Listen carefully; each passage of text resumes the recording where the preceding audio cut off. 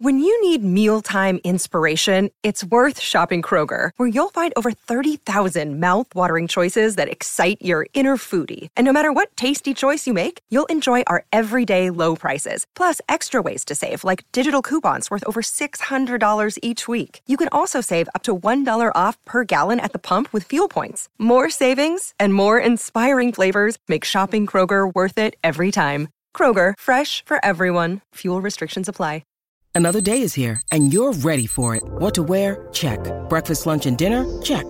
Planning for what's next and how to save for it? That's where Bank of America can help. For your financial to-dos, Bank of America has experts ready to help get you closer to your goals. Get started at one of our local financial centers or 24/7 in our mobile banking app. Find a location near you at bankofamerica.com/talktous. What would you like the power to do? Mobile banking requires downloading the app and is only available for select devices. Message and data rates may apply. Bank of America N.A., member FDIC. This is Optimal Relationships Daily, episode 1309. Are We Teaching Our Children to Be Perfectionists? By Dr. Margaret Rutherford of drmargaretrutherford.com. Hello, everybody, and welcome back for a parenting edition of ORD. I'm Greg Audino, your host and narrator. So happy to have you here with me today, as I've got a post that is truly important for everyone, not just the parents. I know I say that a lot on our parenting episodes, but this time it's really, really true. It's always true. Anyway, in spite of the title, this post is about a lot more than perfectionism, or maybe it can be better categorized as emotional perfectionism. Either way, it's what I feel to be a very important read for all, so let's not waste any more time talking about it.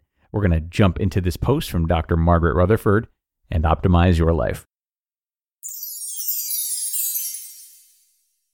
Are We Teaching Our Children to Be Perfectionists? By Dr. Margaret Rutherford of drmargaretrutherford.com.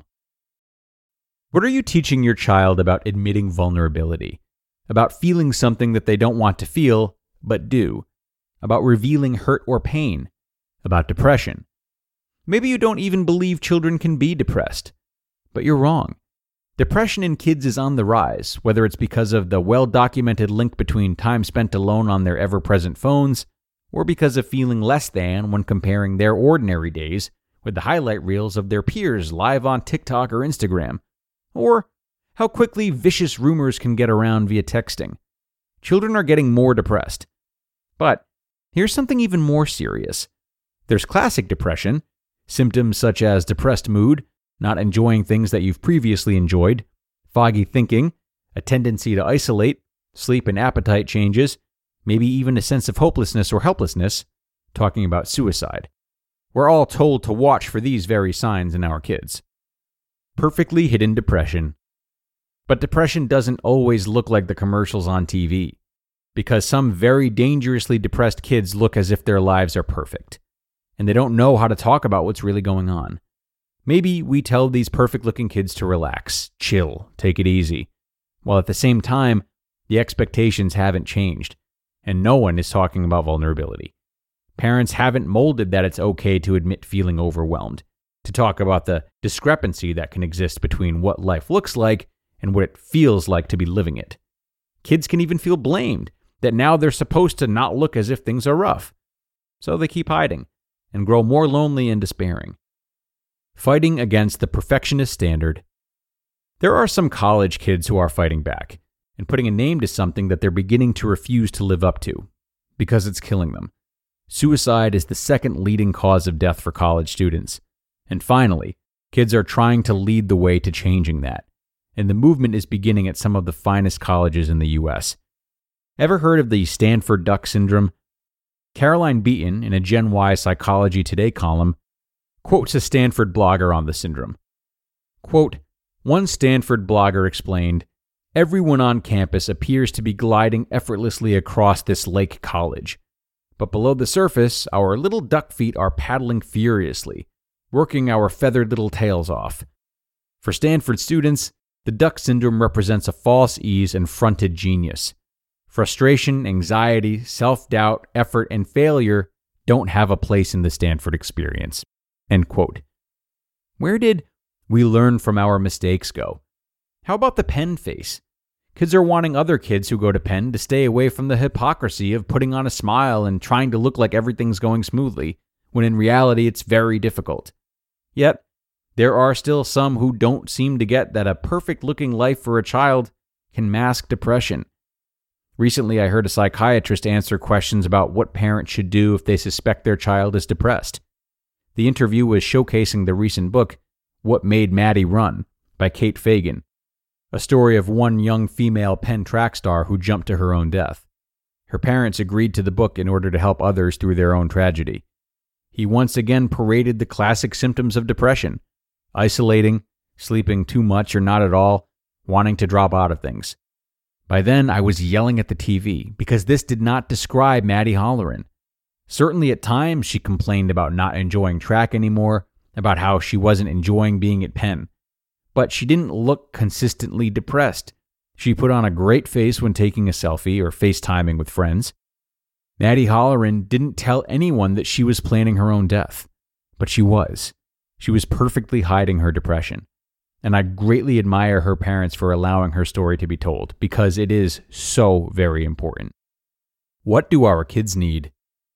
What our kids need is for us to look beneath the surface, to model talking about our own struggles and vulnerability, to not spend our own lives chasing after a life that looks perfect.